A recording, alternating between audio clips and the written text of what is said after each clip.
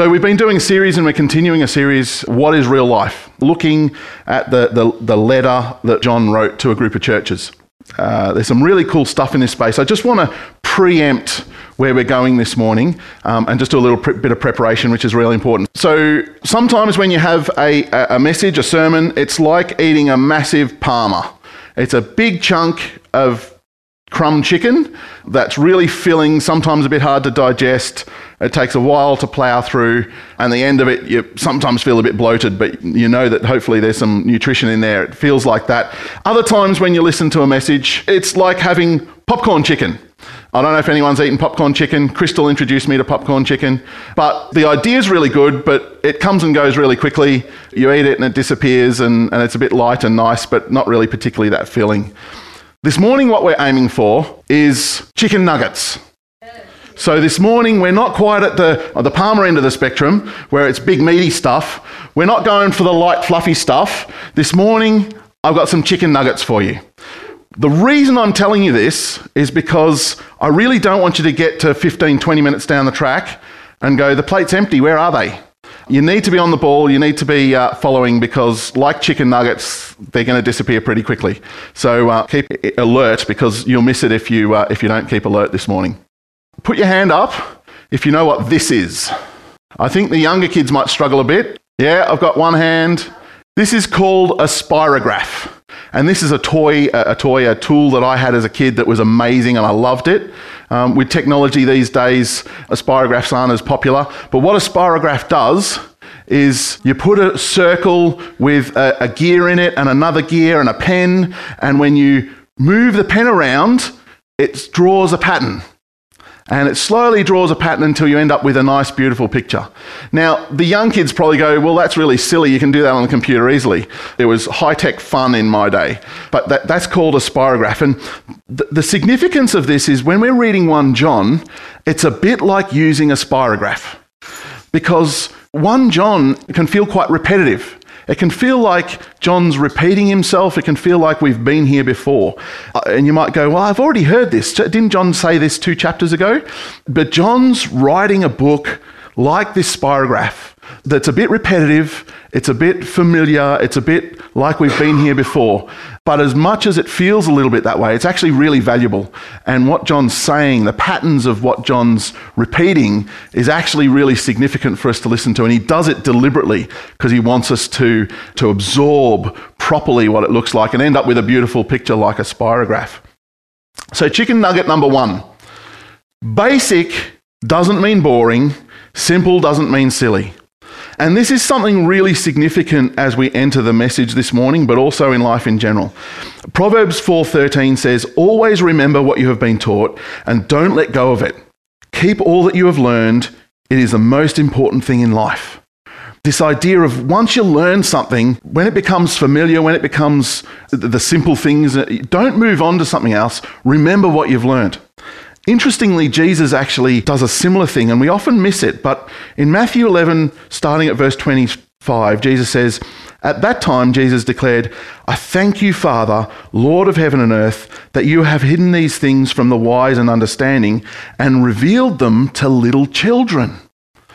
So the things that were revealed, the secrets of the kingdom, were revealed to little children, people who understand simple things, rather than to the wise and the learned.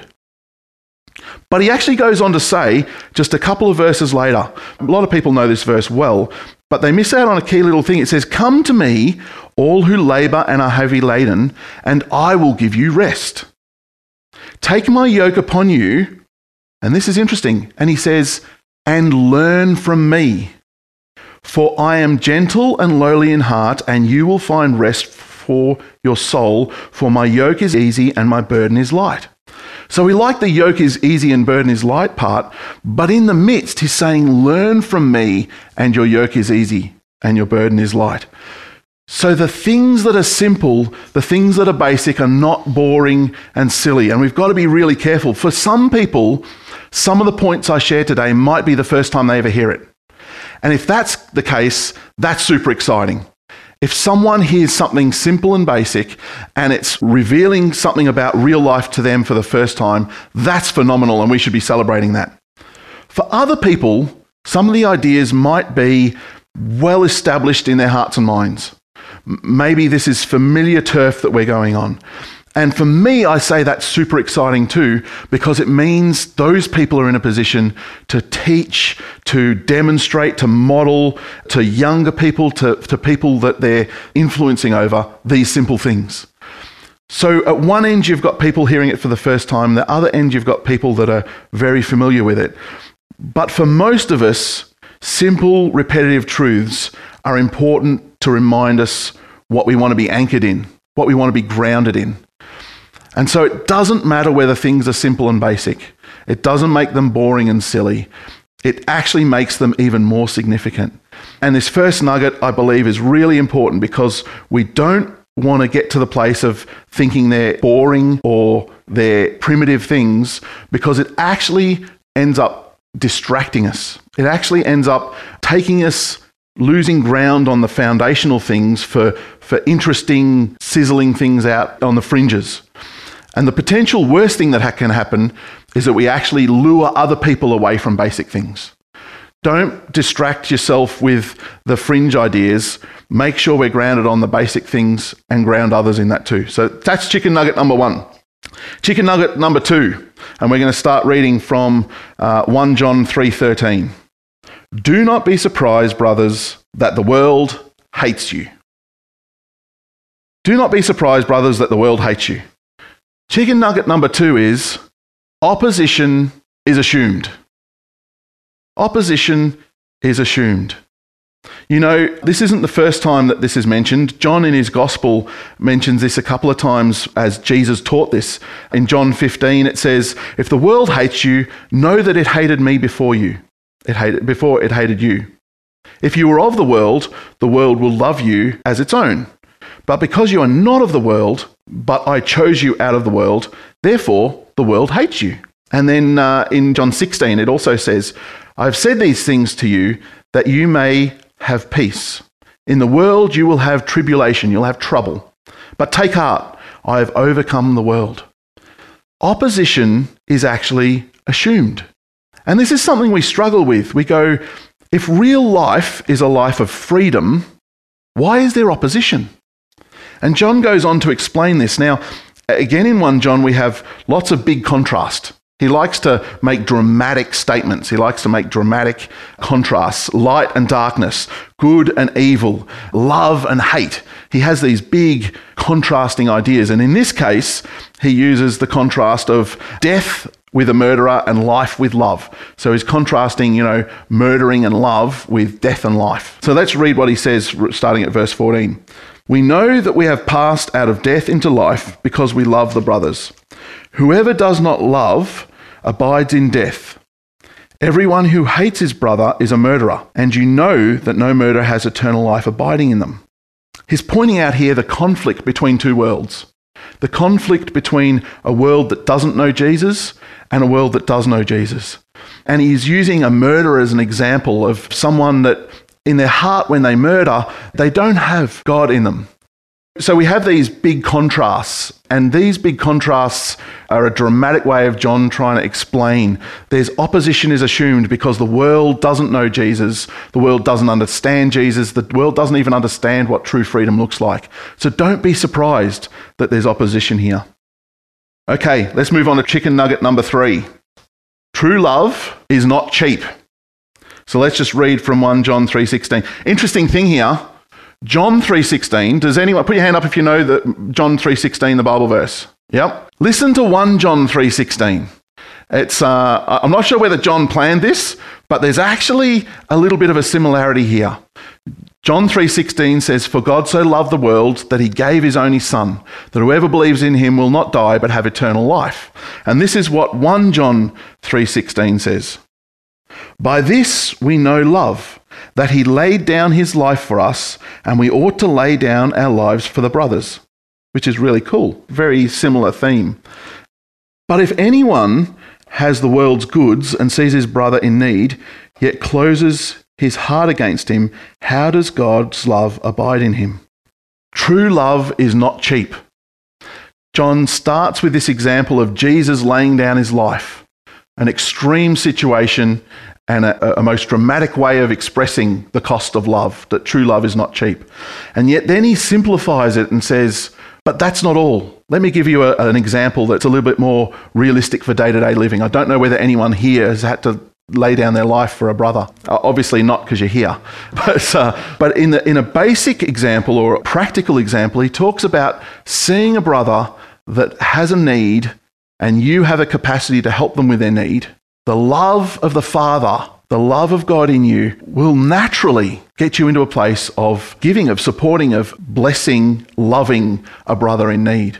And so he takes this huge, high, dramatic sense of what love is, and he brings it down to say, true love is not cheap on a day-to-day level too. True love is something that costs. It's something that you have to sacrifice to give. Chicken nugget number 4. This is a familiar one to people who know an old school band called DC Talk. Love is a verb. Love is a doing word.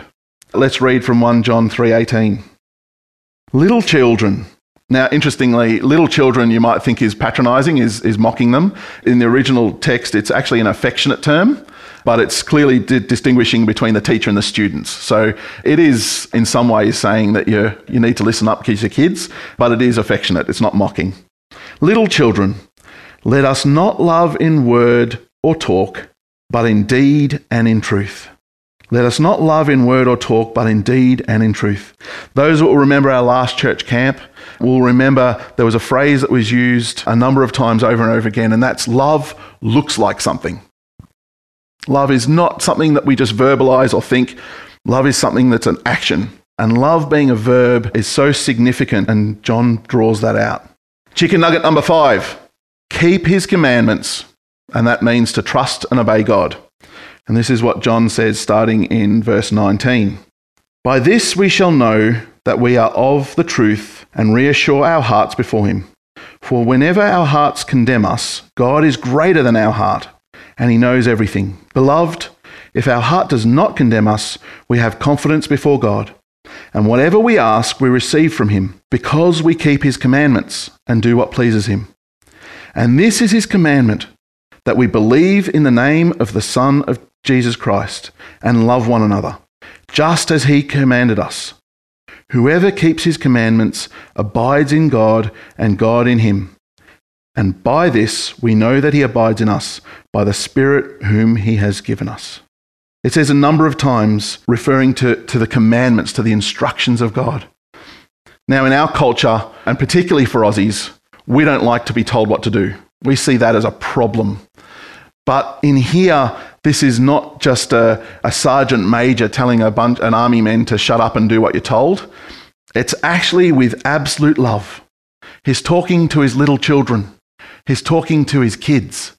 And he's saying the fullness of life, the abiding in the Father, the hearing of God's voice and the intimacy of the conversation and the blessing of seeing God working in your life comes out of a space of being obedient and trusting God.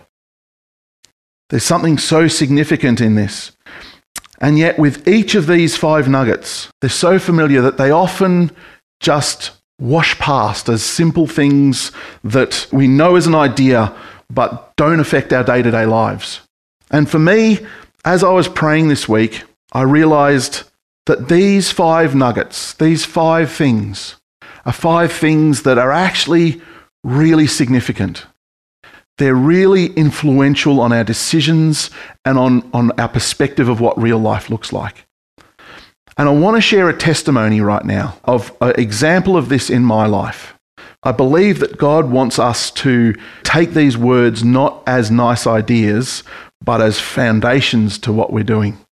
So the 5 nuggets, I'll just go through them quickly. The first one is, basic doesn't mean boring, simple doesn't mean silly. Number 2, opposition is assumed.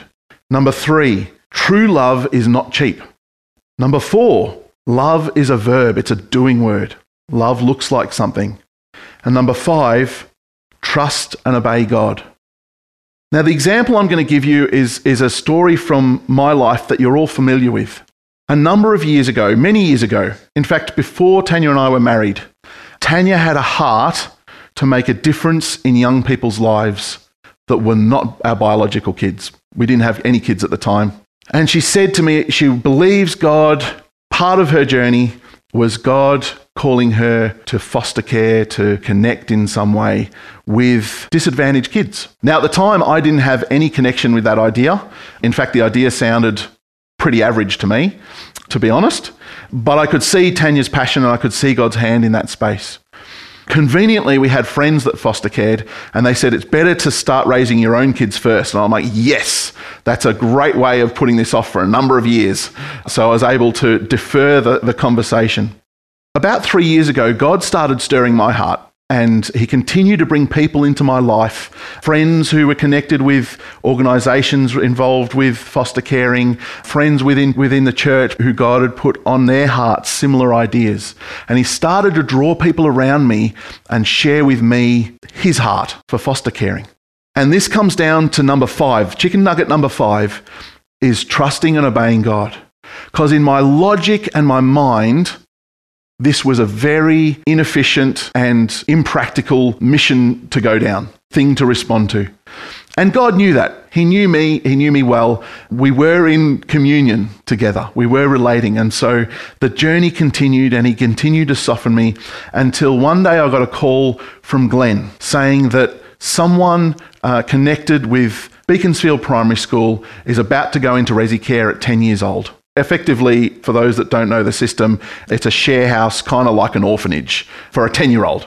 And you go, that sucks. This is not now an idea.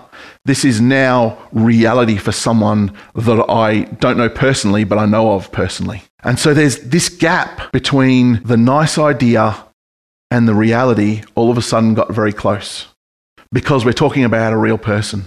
We inquired about it. We weren't qualified. We had no training. We weren't in a position to do anything about it. And the agency said, you're going to have to forget about this person because you're not in a position to do anything about it anyway. But it was a trigger that made me realize that God wanted my obedience and my trust.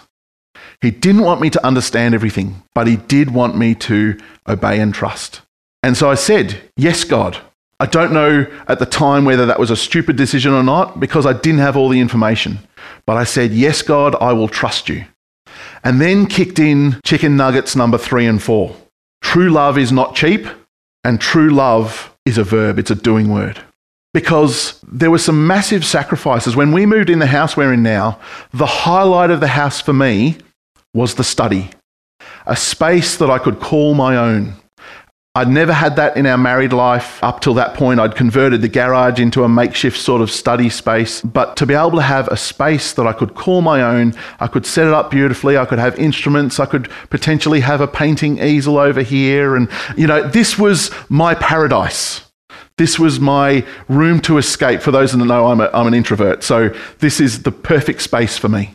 And the first thing that had to go in making this decision to foster care was my paradise. Give up your paradise, Matt. And I'm like, this sucks. Is it worth it? I don't know.